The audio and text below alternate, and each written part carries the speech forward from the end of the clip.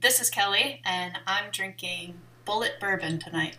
This is Eric, and I am also drinking Bullet Bourbon tonight. This is Cole William Whitlock Gibson, and I'm drinking High West Whiskey Double Rye. My name is Blaze Fitzgerald Ryan the First, and I'm drinking Pabst Blue Ribbon on the rocks. I got my little whiskey ball here. And good evening, world. My name is Kevin K. Konachek, and tonight I am drinking Old Forester 86, because bourbon is the answer to questions that really matter.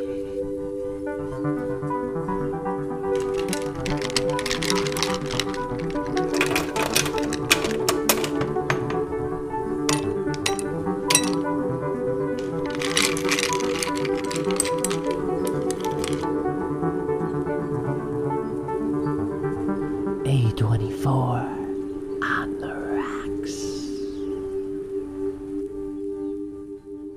Very good. So, today we're going to be talking about A24's second film as we continue our progress of chronologically watching every single movie. This movie is called Ginger and Rosa. Did anybody ever hear of this movie before we decided to watch it? Nope. And I'm a diehard Christina Hendricks fan. Never heard of it. Yeah, me either. It follows the story of two teenage best friends that live in England. It mostly follows through the eyes of Ginger, who's a 17-year-old. Ginger and Rosa are best friends that were born in a hospital around the same time, and it follows them at coming to age tale when they kind of start to split and find different interests and go their separate ways. A huge betrayal ends up happening, and we'll get into that more. But on our last episode, Cole was talking about how you're really into the vibes of a movie. So I'd like to ask you for a vibe check. My vibe check was this movie made me extremely angry and pissed off to the point where I almost did not want to watch it anymore. At the hour mark, I was just like, fuck this movie, fuck all these people. I genuinely hate everything that's happening in this film, and it makes me almost feel ill watching it. I did not I enjoyed the film, but I did not enjoy the vibes of this film at all. It accomplished what it wanted to do. I assume it's just lay out this story of a coming to age film of these two young girls, but fuck some of these characters, which we can get into maybe a little bit after we get some vibe checks for other people, because I probably have a pretty strong opinion about it just made me irrationally angry. So that was my vibe check. Kevin, how did it make you feel? Like Cole, there was some emotional roller coasters happening in this film. It was an intense look at some pretty heavy ideas, right? The idea of war, friendship, religion, politics, protest, sex, philosophy, a lot of things that takes you on a different range of emotions.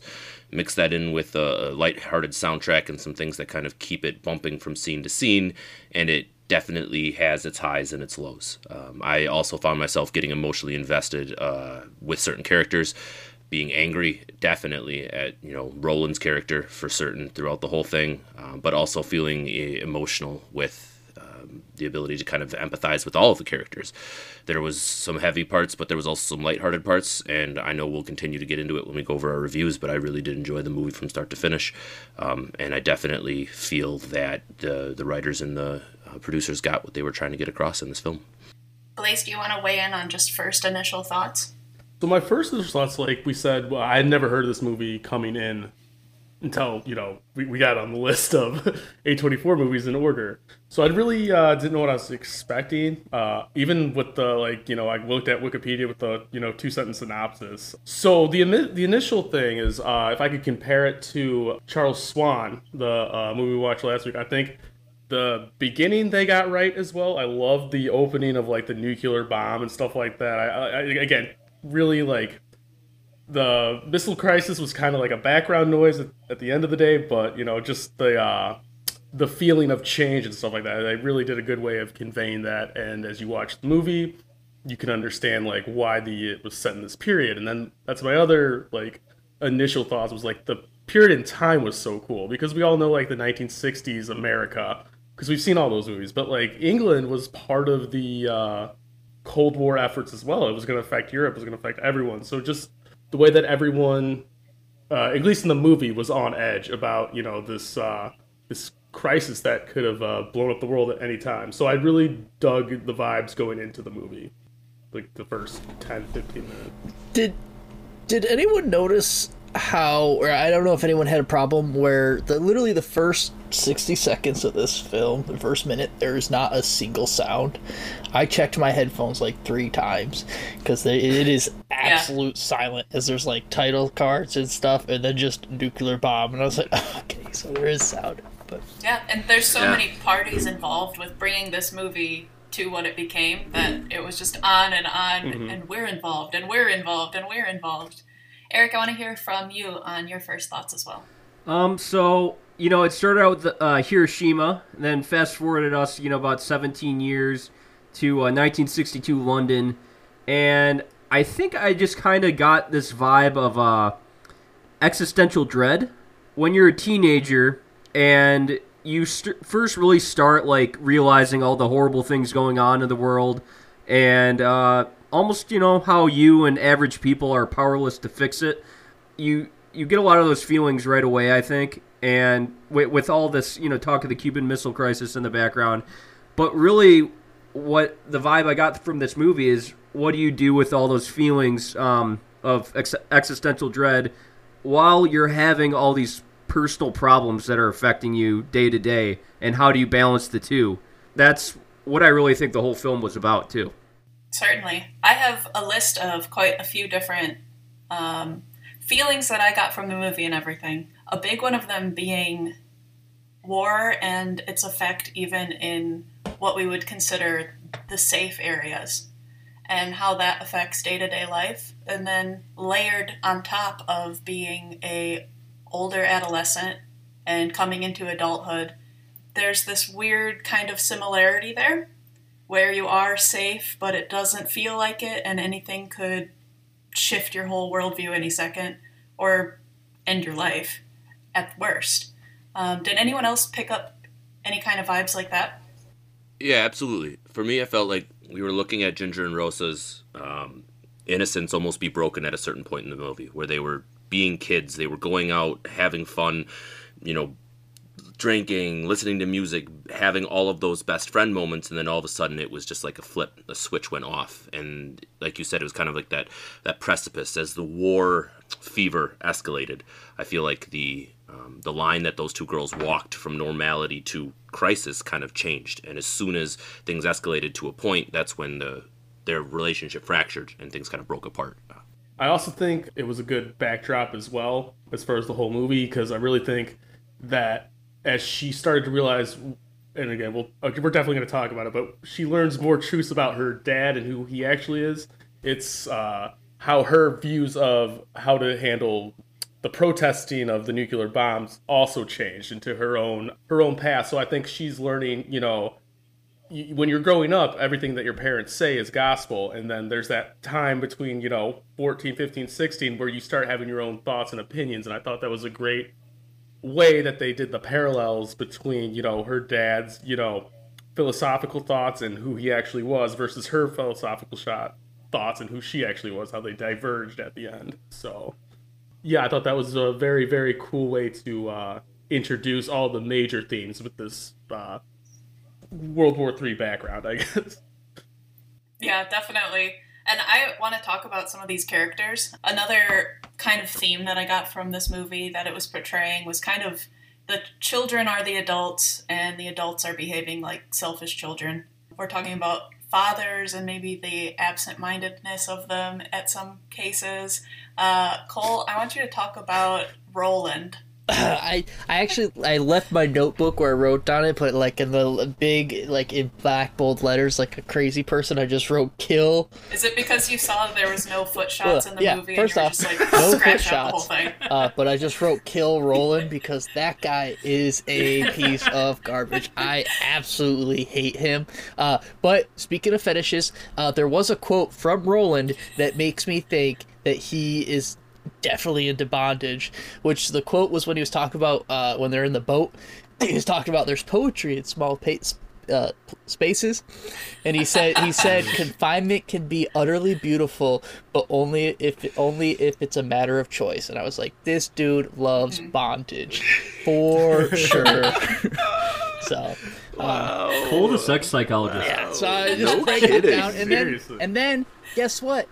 Spoiler alert! I'm sure everyone that's watching this podcast, I'm sure has watched the movie. Spoiler alert!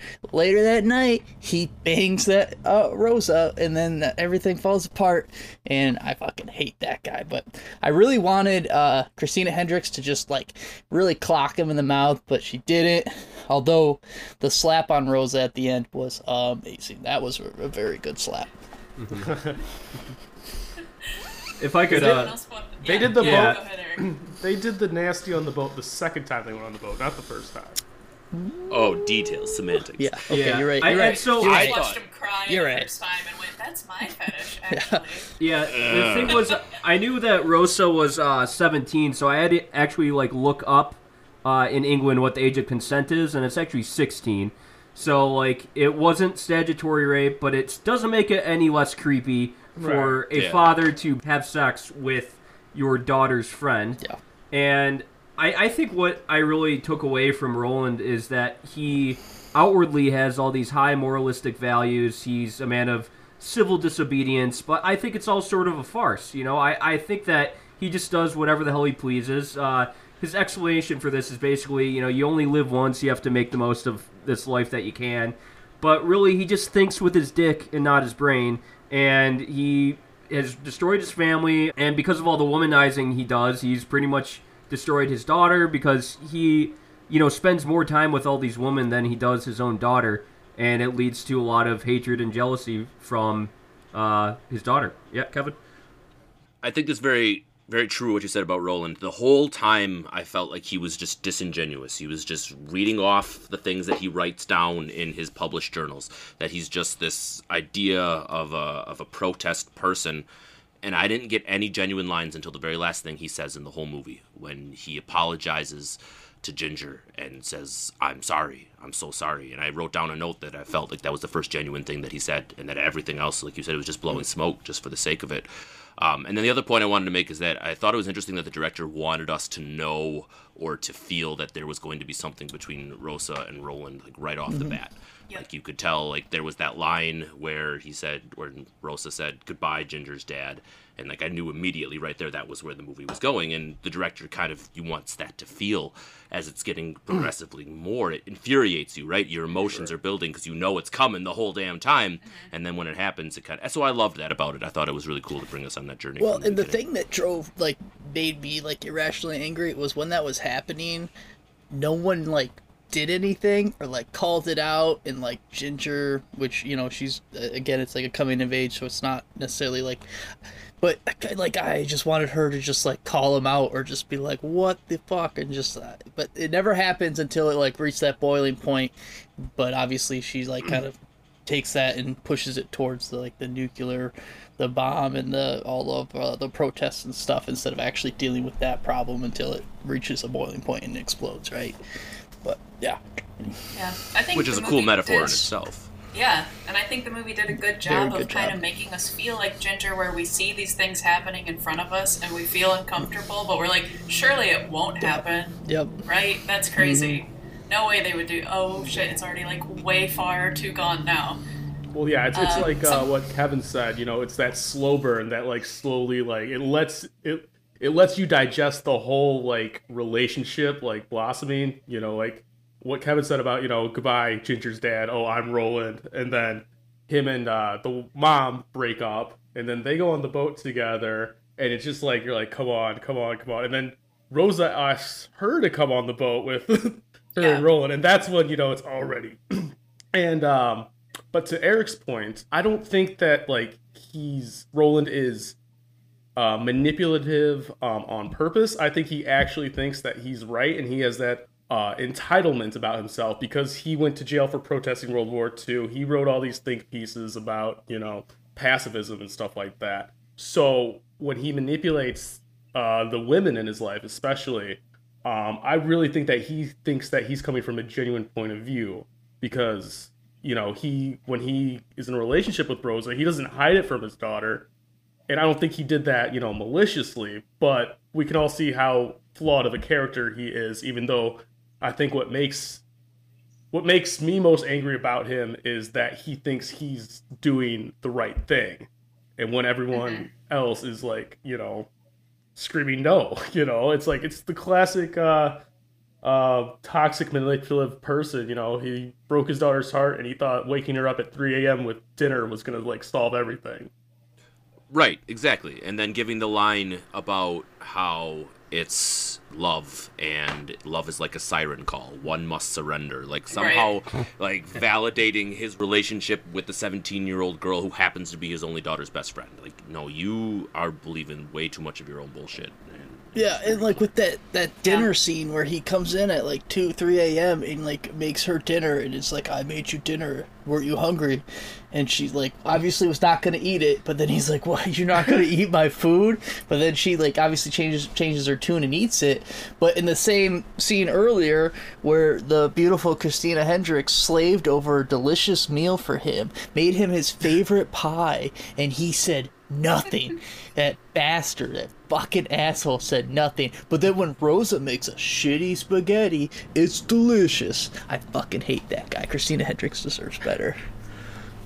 Yeah, that's the reason why. The whole time it's a Christina Hendricks crush that's driving your hatred of Rosa's Got it. I don't think she's without blame, though, for the way Ginger ended up the way she is. I mean, there was a point where she called her and Rosa sluts, you know, and, you know, she does seem like she has some mental problems of her own.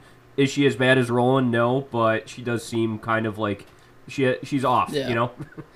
When she started painting again after Rosa moved out, I thought that was very telling of that part of character, like you just said. Like her character all of a sudden heals herself when Rosa moves out, or when Ginger moves out of the house, and I thought that was interesting.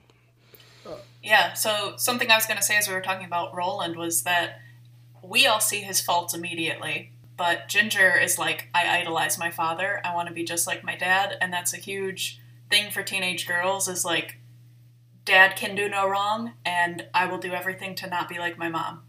Well, and we see the faults in both of these parents, but Ginger doesn't really ever come to see anything redeeming of a quality in her own mother.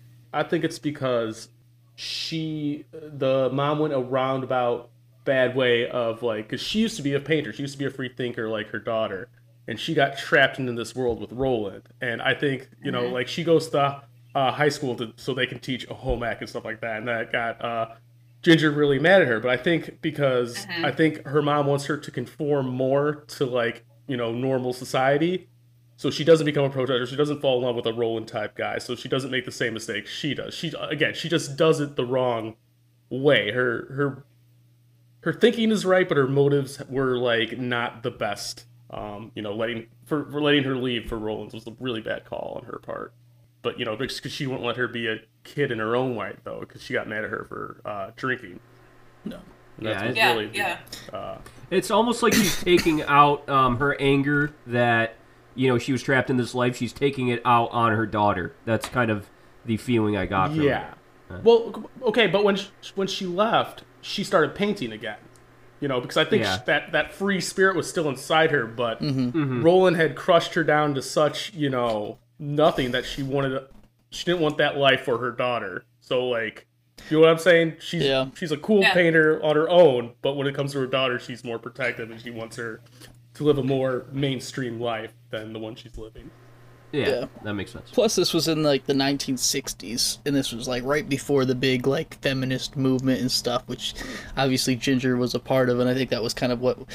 Because from my understanding as the director, this is, like, kind of based on her past life and history, but not obviously direct, like, autobiography, but it's, like, right at that precipice of, like, feminist movement and protest and, like, women joining the workforce and being treated as equals, while her mom is stuck, like, right at that last line of, you get pregnant and you are a mom and you don't have other hobbies, you don't get to do anything else, their husband's not going to help you do anything.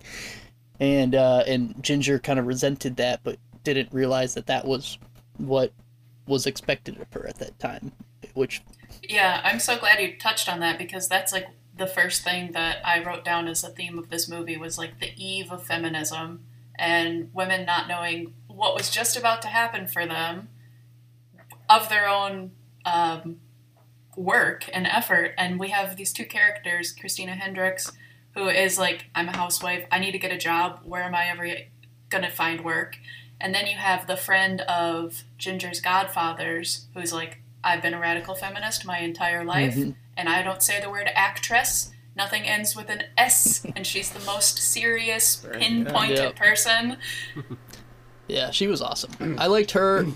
They talk about the sexual revolution, right? Isn't that like a time point in our history? And that's definitely very, very clear. There was that scene where the girls are trying on their mother's clothing before they go out, and I thought that was interesting too. Like the idea that you're coming of age, you're trying to act older, you're trying to do things for yourself, and it's very interesting to see how well that actually turns out in the movie.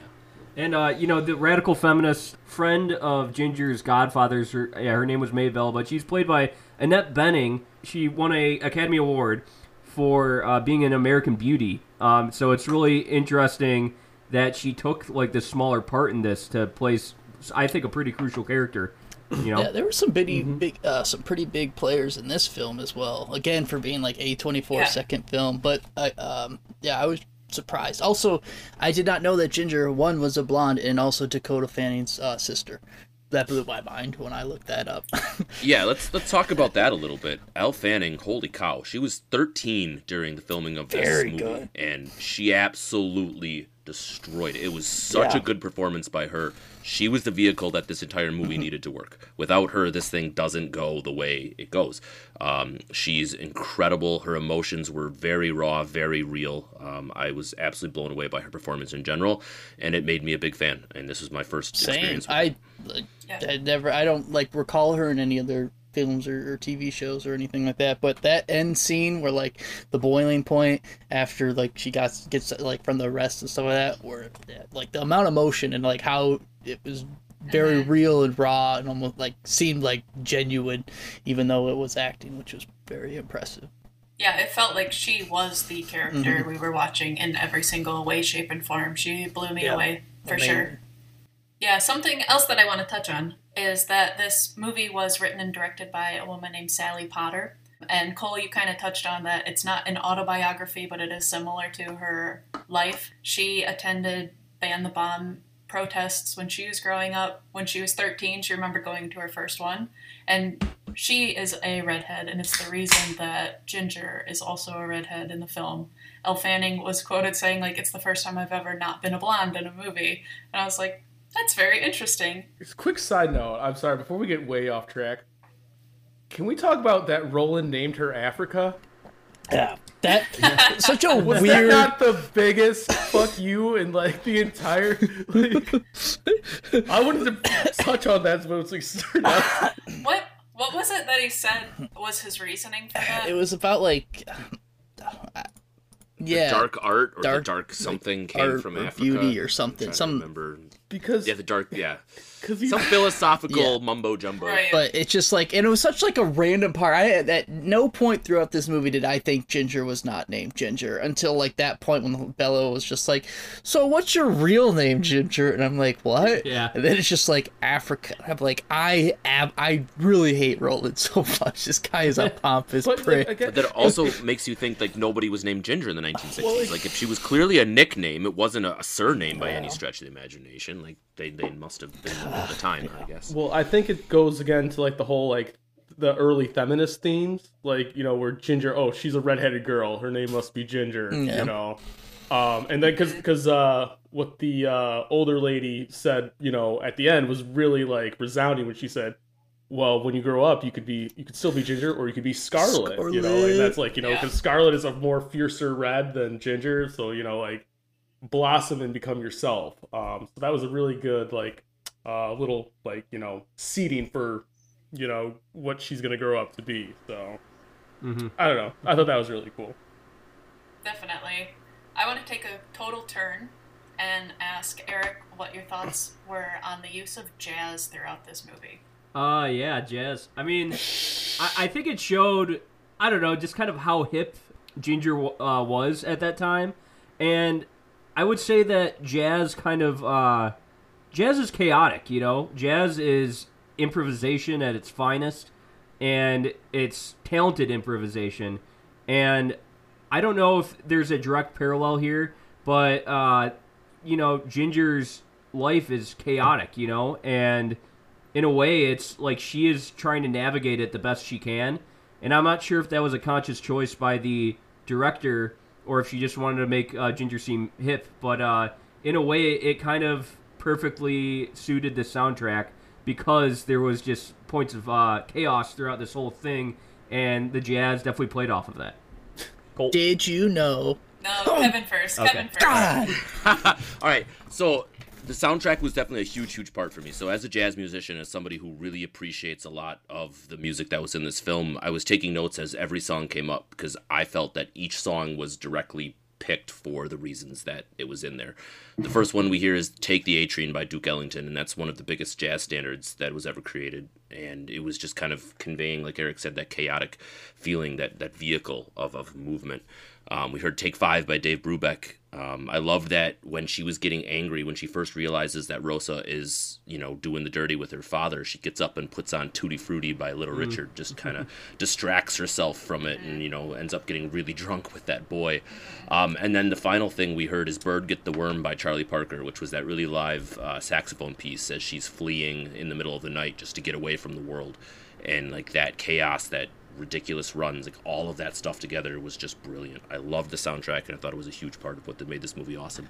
Yeah, those are both beautiful points. I am not a musician and I have no musical abilities, but the beautiful and talented Christina Hendricks is actually a very good accordion player and can actually play it. It is like an accomplished accordion player, and the fact that she was playing it in the movie, she also played it in Mad Men. She plays it a lot in a lot of shows. Bonk. But I like the fact that like they added that into the film as like her playing it late at night and like almost in shame of like another thing like the painting and stuff that she used to like and used to do but can't do it anymore and isn't allowed to do it anymore. But yeah, cool jazz, like it. That's your one simping pass. You can't say another simp thing again for the rest of the podcast. A beautiful and talented accordion player. That is, come on. Are you telling me Christina Hendricks is not beautiful and or talented? I'm just saying. I'll fight. That's a little bit too much information. I didn't need to know she plays the accordion. Why not? Do you not care about a woman's hobbies? In the movie, yeah. Okay, Roland. I guess you don't care about painting or her hobbies. I guess she should just make you your favorite fucking pie and you just expect it. Are you a pacifist, Yeah, Blaze? That would have been great if one of us were on the podcast and be like, "What are you guys talking about? I loved Roland. He was so smart." He had good points. Actually, I was kind of hoping for that. No, he made a lot of shit. interesting. Yeah. At first, I was definitely like, yo, what if you did have like a free spirit dad like this? How different would life be? And then it took like until the second scene until it's like, oh, you wouldn't have a dad. You would just have some like friend, and he wouldn't even. Yeah. He didn't even want to be called dad. She goes, I don't have a dad. I have a Roland. That's the moment. Yep, that's the moment right there. It's like he won't let me call him dad. I was kind of like, all right, this guy's a piece of shit. I'm done. What was when you that line towards the end of the film when Rosa tells Ginger that she might be pregnant when they're at the diner, and Rosa they were tells Ginger that. Well, yeah. So they were at the table and they were talking, and did you guys understand the significance of the line? I'm trying to remember it. It's because she was religious, Rosa was, and she said she doesn't want to do the protest anymore because it's in God's hands. And then Ginger says, then she said something along the lines of like, but then who's in your hands or something like that. And that's when that's when she broke off and ran away. So I don't know. I just thought that was a very interesting line, I guess, and I was kind of dissecting it. But now that Blaze brought up religion for the first time during this pod, I think that's a really big movement vehicle for this as well.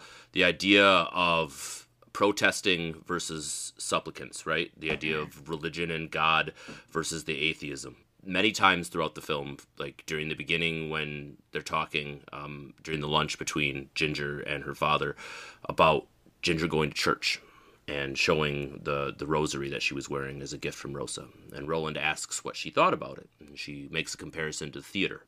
And I thought that was super interesting as well, a family who has absolutely no attachment to religion versus Rosa, who has everything in religion. So the juxtaposition between the two friends, the atheism versus the theist, it was an absolute compelling part of this entire film.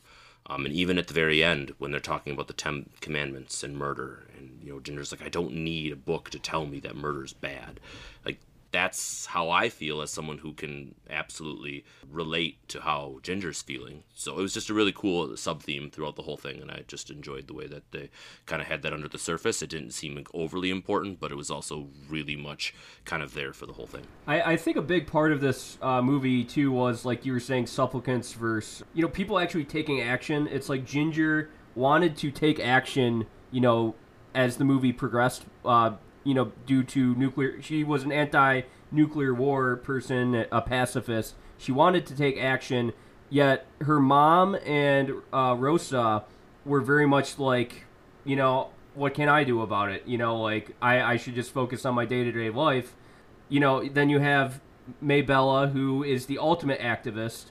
And then I think the Godfathers, they were the most leveling force in this whole movie. They were the ones that knew, like, I think they were the guiding light. They were, so thoughtful and loving towards Ginger when she needed it most. And I think they were kind of like the perfect in-between. It's like, no, I'm not going to go, I don't know, get arrested right now. But, all of these worries and they're all very valid for Ginger, They say that as much to the cop, too. Yeah, I want to talk more about their characters, too. They were such a guiding force in this whole movie. Definitely. I was going to give them the Best Characters of the Movie award. Mark goes to the Godfathers. Mark 2 was my favorite. Mark 1 Mark 2 and was Mark my 2. favorite. Yeah, that we go. Right? And That was excellent. that was the funniest part of the movie when they kept calling him Mark 2. Like, that got a general laugh out of me every single time. That was... There was one line from those two that I highlighted and I wrote down as something that kind of really stuck out to me, is when, Ginger was really upset about the whole situation. They kind of go, be a girl a bit longer. You'll be a woman soon enough. Like, she just, like, we got to remember that Ginger's a kid. Throughout this entire thing, she's still a kid who's just not, seeing the world for the first time. And her godparents see that. And it was kind of really, really telling that she needed to see that. Kevin, you and I picked very different quotes to write down and memorize for this podcast. Well, we need that, right? Opposite approaches. And the different quotes, I think obviously the most poignant quote is towards the end is, I forgive you. It was when we meet again one day, I will forgive you. She's saying that to Rosa, while other people are, while her dad just said sorry to her. And I don't know. I think the Godfathers, it's hinted that, they're together. They're in a relationship. Is there, at the very end, Ginger says, I loved you, right? Is that kind of an admission that she actually, had feelings for Rosa? And that's why it even hurt more for her. So I don't think so. I think so, because No? at the very beginning of the film, with those two like sitting at the bench and like it looked like they were like I don't know. It seemed like Ginger was very into it, and like that they were gonna like almost like kiss, like they were practicing, like they're gonna go make out with the boys. But Ginger seemed very interested, and I thought the movie was gonna go in that direction, where it was possibly about two young girls who were gay in a time that wasn't necessarily acceptable. But then it like went a completely different direction. But that last line really like pulled back that thought, where I think that it's a possibility, and it seems to hint at it. At least I think so. It hints at it. Obviously doesn't, it's not the point of the movie, but it hints at it, I think. I know that's a little thing, but when you're looking at the descriptor, like on Showtime, it does put like LGBTQ descriptor on the side, and I can't think of anything else in the movie that I was guess. The Godfather. I guess the marks, yeah, you're right, but Yeah. I'm with Blaze, where I don't think that it was a romantic love. No, I think that it is the love that... She loved her like a sister. She was like the one person that was with Yeah. her. That's why they had to show them, growing up together in, a few establishing scenes. So, maybe it seemed more intimate to you guys because they had to like rush it, but I didn't see any like. She loved her as a friend, as a sister, as someone who grew up with her in these times. Well, I don't see any love interest or anything like if that. that's the case, then why was like Yeah. the girl movie the second on the list of like when I looked up Ginger and Rosa? Just immediately went to girl scene the movie. Because there's a lot of perverts out there that think that girls can't like love each other as friends without it being more. And I'm not pointing God. any fingers or anything. I but- love Eric, but I don't want I thought to. it was I'm kinda pointing sweet, yeah. 3 fingers. I never. Two I girls thought it was almost cute, kissed. you know? They Yeah. must be gay. Yeah, okay, this just got. Well, it was more of the Fudge, real- jealousy that she had when Rosa was, making out with these boys. There was definitely yeah. a jealousy she had. She looked- like before she even, got with her dad. Right, a jealousy or a confusion, because when they're in the bathtub together, the two of them are reading very different material, and it's the start of their friendship parting away. I think if there was a romantic love, they wouldn't have parted slowly and kind of amicably as they did until the betrayal happens.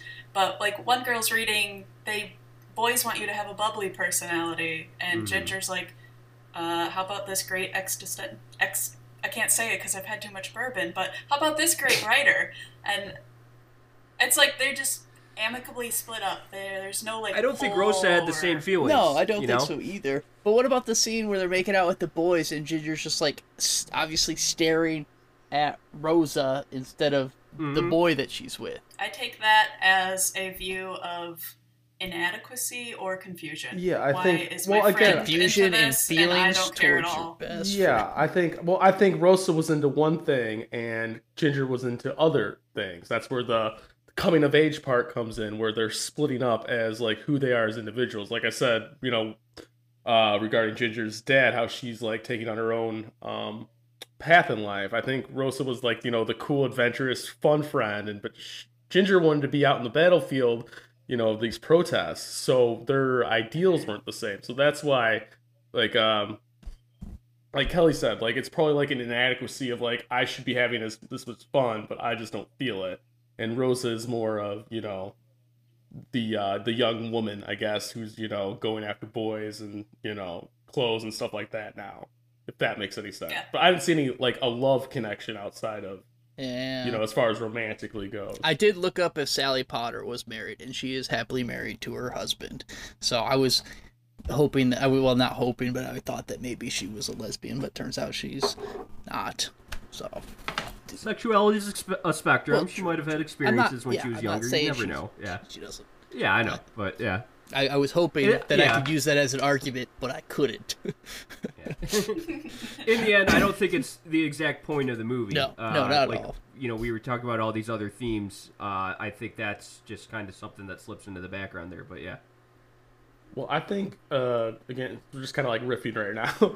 I think the coolest thing, my favorite part about the movie is because we're talking about this missile, the missile crisis that was going on, and all this, and I think at the end, because Christina Hendricks, her character got pregnant as a teenager by Roland, and then towards the end, I guess is it official that Rosa was pregnant? But It's heavily implied. Yep. but I think because they showed Hiroshima, in the nuclear explosion. So I think the main theme of the story that I took from it is that history repeats itself, whether in the macro or the micro. Roland is like the superpowers, these pseudo intellectuals that play God, and it ends up burning them. So I think that's the history repeats itself is the main theme is what I got from it, especially the comparing nuclear war to the nucleus of a family. So Wow, that's pretty. when Ginger's mom looks at Rosa right after she figured out that Roland and her were sleeping together, Rosa she puts her hand on her stomach like she's guarding her baby. And I think that, was a telltale sign that she was actually I mean, pregnant. Christina Hendricks Oh, yeah, definitely 100%. took it that Yeah. way because she. Yeah. Oh, yeah, she went to go extreme try to action. kill Yeah, I herself think she knew. Yeah. She knew it. Yeah. That's a really cool scene of just like non-verbal Yeah. communication between the women too, of the hand and the eyes and and like all of them hear this message immediately and react accordingly. And I thought that was an amazing scene. That whole confrontation kind of ending, I thought was a really, really well shot scene. Really good, like, thing that we got to. Unlike the previous movie we watched, it all came to Yeah. something. Hey, There was that line where Rosa runs up to Ginger and frantically says, "Ginger, forgive me, please." And like that was so poignant. Like all up until that point, she was, "No, my love is real. My relationship with your father is okay. Everything is wonderful." Until all of a sudden, it's like, "Oh my God, your mom's trying to kill herself because I did this." Like, and then she realizes everything she messed up, and I thought that was really poignant as well. Yeah. And we talk about it. We never find out That's what what I was happens, gonna right? ask. At the end of the movie. We're just kind of left with that poem, which was so beautiful and really, really, riveting at the end there. But you almost forget that you don't find out the ending there because you're paying attention to kind of that final scene and what she's writing down. What do you think of that ending? Were you kind of like I was kind of upset let by down. it, or I were was a you little happy let with it? down. I was let down. I loved it. I loved it You personally. loved it. See, I did. I thought that for me. So here's the whole thing for me. At the beginning, we knew she wanted to be a poet, right? That was one of the first things we found out about her. She wanted to be a poet. T.S. Eliot is a huge part throughout the whole thing. Like, there's a little bit throughout the whole movie where that's the major theme. And at the end, she talks about the forgiveness, right? We write down that line, "You dream of everlasting love, not me, because what really matters is to live. And if we do, there will be nothing to forgive." I thought that was just so brilliant in a lot of different ways. And at the end, I already touched on it when Roland says, "I'm sorry, I'm so sorry," and that's his first genuine thing. She doesn't care because it's all about her mom at this point, and as it should be. Please.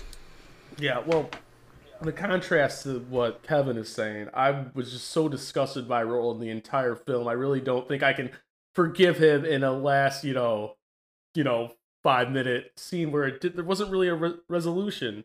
Ginger officially made that step towards adulthood. I think that was the big resolution. But as far as the ending kind of left me wanting, which is kind of weird. How we were talking about how it was a movie that showed its cards right from the get go. So the fact that it kind of had an ambiguous ending kind of let me down a little bit at the end.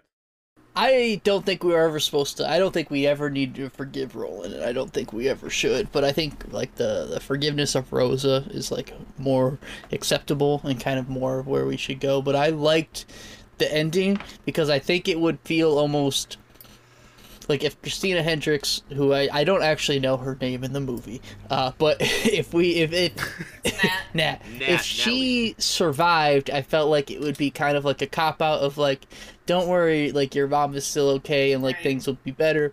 And then if she died, I think it would kind of at the same token feel just hollow in a sense too. Like I think the leaving it open to interpretation and kind of ambiguous and leaving us with her poem and her thoughts on the situation, even though like she will forgive Rosa regardless of the outcome, I think is kind of what we should focus on. And I liked it. I liked it.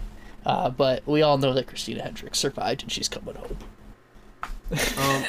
And Eric, go ahead. yeah, I wanted to touch on he said history repeats itself, and that's definitely like That's a good one. Hiroshima to the Cuban Missile Crisis, and I think so why the Cuban Missile Crisis was in the background here, why the director decided to put it in this time period.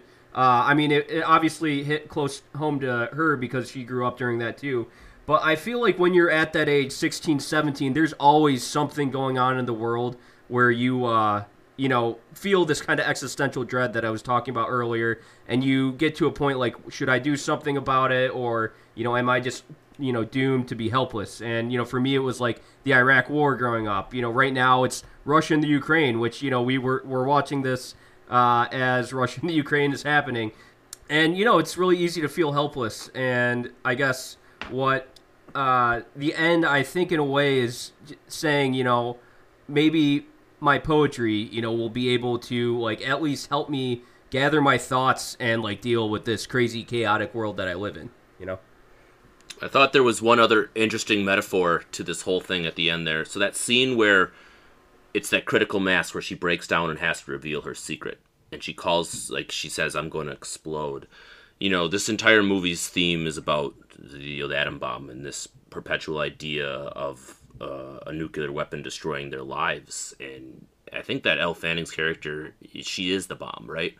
Her secret her secret destroys the life of everyone around her, including herself. If she keeps it a secret, she explodes from the pain, the depression, the isolation, the having to hold her father and her best friend's secret in her hands. But if she reveals it, her mother, her father, her best friend will all be damaged beyond repair, as if someone had dropped a bomb in their lives.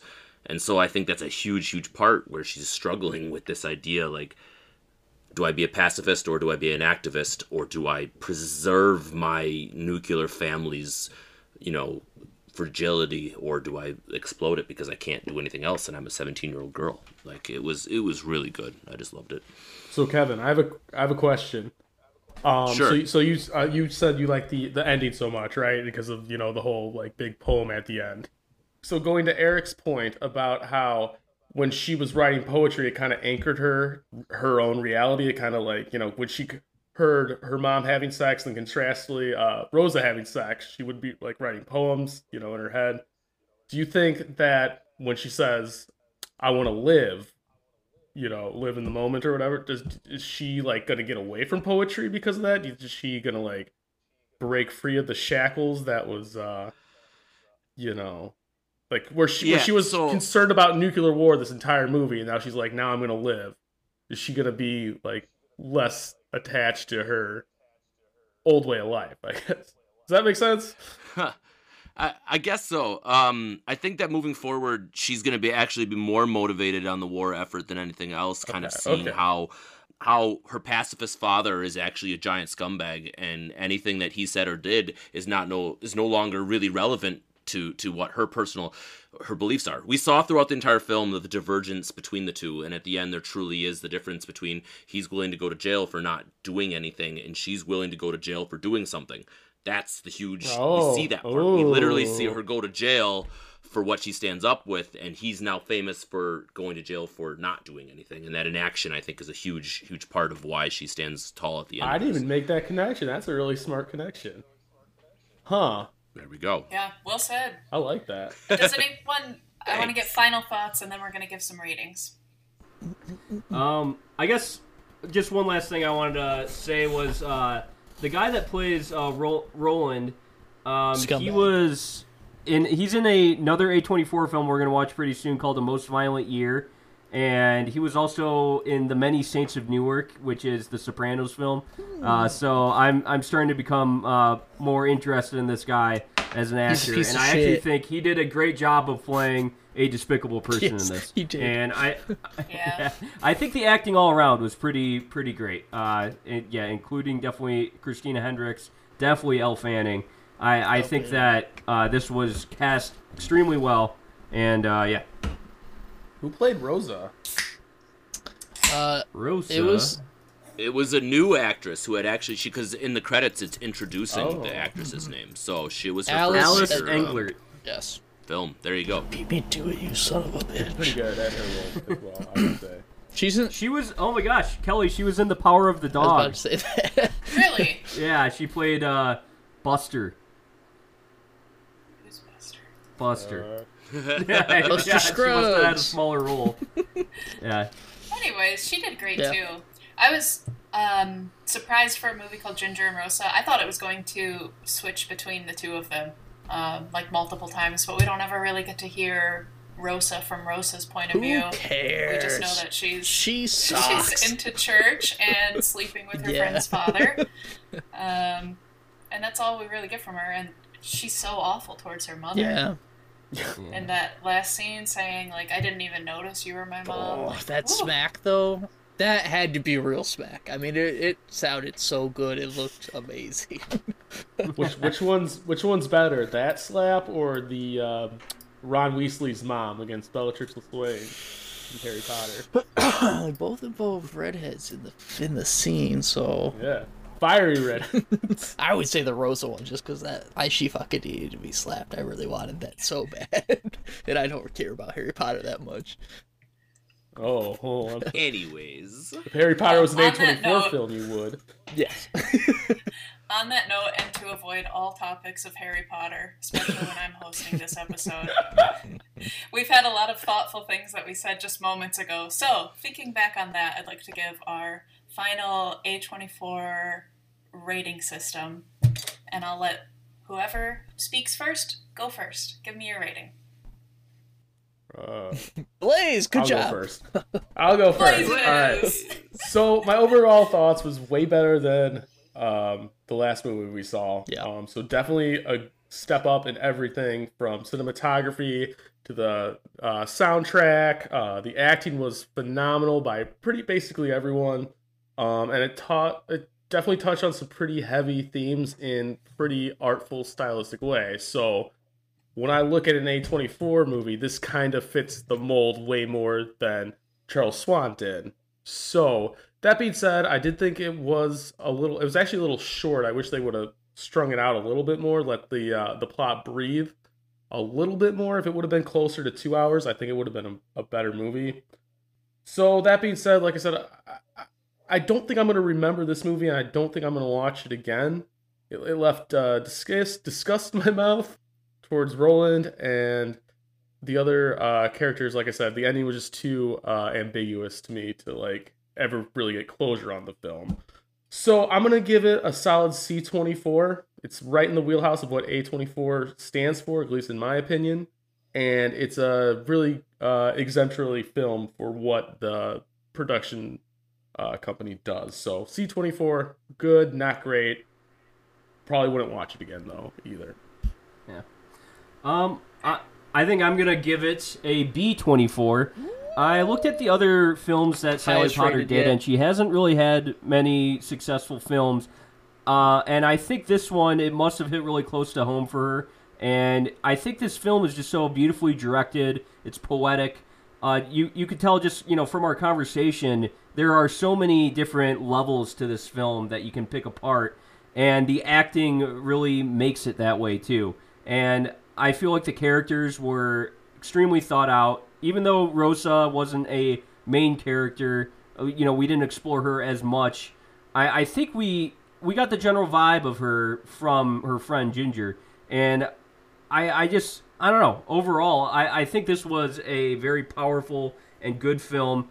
And B24 for me, not, the best A24 film I've ever seen, but it's, it was surprisingly, like, I really liked it. After we just watched Charles Swan, that was such a crappy movie. Maybe I'm just giving this a even better rating because I just watched such a crappy movie. But that's probably. But either true. way, I still really enjoyed this movie. So B24 for me. Kevin, let's hear from you. So as a newbie in the world of indie films, and especially A24, this was definitely a breath of fresh air coming in from the last one. I really did enjoy this movie, but at its core, it did feel very indie, with its long stills of thousand-yard stares, the empty rooms, some of the things that you kind of attribute to indie films. It definitely had those elements, but it also had an A-list cast of former Oscar winners and all of the other things that kind of reminded you that there was still some high production value to it. I absolutely love the soundtrack. I touched on it earlier, and even the last song as the credits were rolling is The Man I Loved by Thelonious Monk, and that's just another addition to all of the other great jazz standards that are throughout this entire film. Like Eric touched on, we could continue to talk about this for another hour as far as all of the, nuance and key points that, are throughout this whole thing. I think they did a really great job of touching on, religion and war, growing up in wartime and things that, the viewer not necessarily has a lot of experience with, but feels that they can relate to by the end of the film. I really did enjoy the way the characters were developed, and they filled a 90-minute space in an excellent amount of time.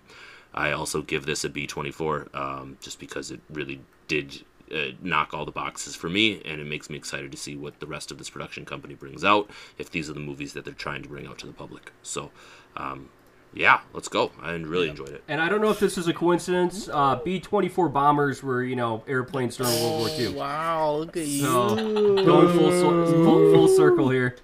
Speaking of fun facts, did you know that this is the first PG-13 movie and the only non-rated R movie that A24 has done up until literally last month? Wait, seriously? Seriously. Wow. Yeah, I saw it as like a little tidbit, and I looked it up, and as far as I could tell, I did not click through all 111 of them, but fuck, I looked it, and they're like all rated R, all the way up until literally last year when the Apple TV movie The Sky Is Everywhere came out, was the only other PG-13 movie that they've done. And then they've also released After Yang, which apparently is a G-rated film. It's a Showtime. I don't know. It's came out March 4th. Obviously, we haven't watched it yet. It's new. But We got 5 years to think about that. So. yeah, but I like this movie because it made me feel things. I hate this movie because it pissed me off to like no extent. But I feel like A24 is very good at getting that feels. Overall, this is a movie that I enjoyed. I'm glad I watched it, and I enjoyed the experience. But I probably won't recommend it to anyone else, like to like my normal movie going friends. And I'm not gonna go out of my way to watch it again.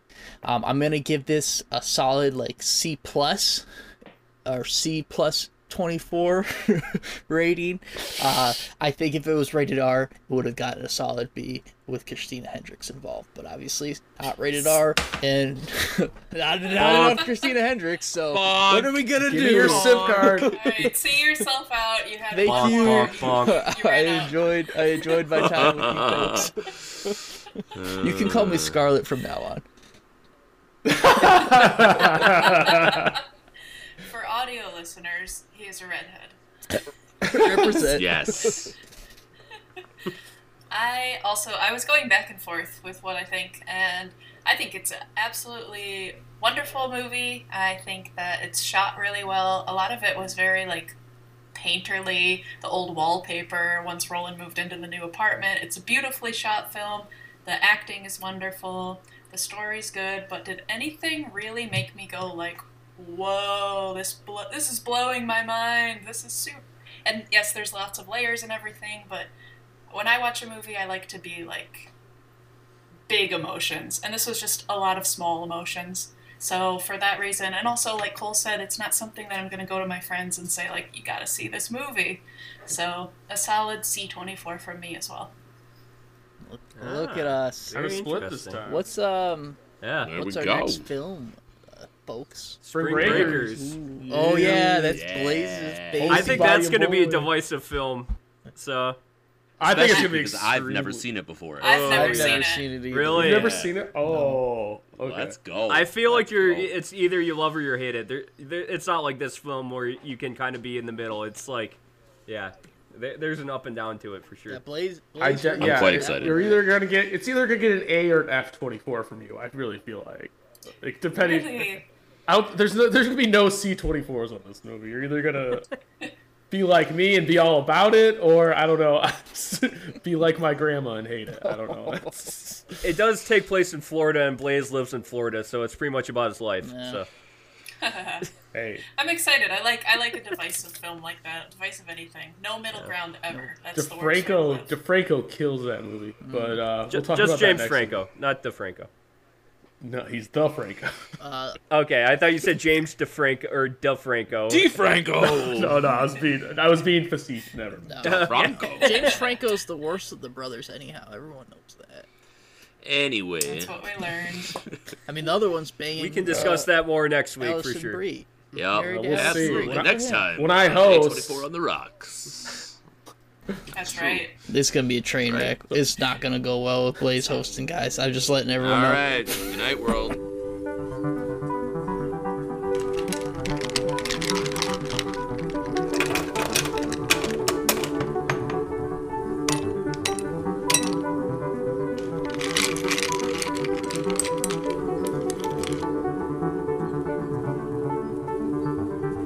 A24.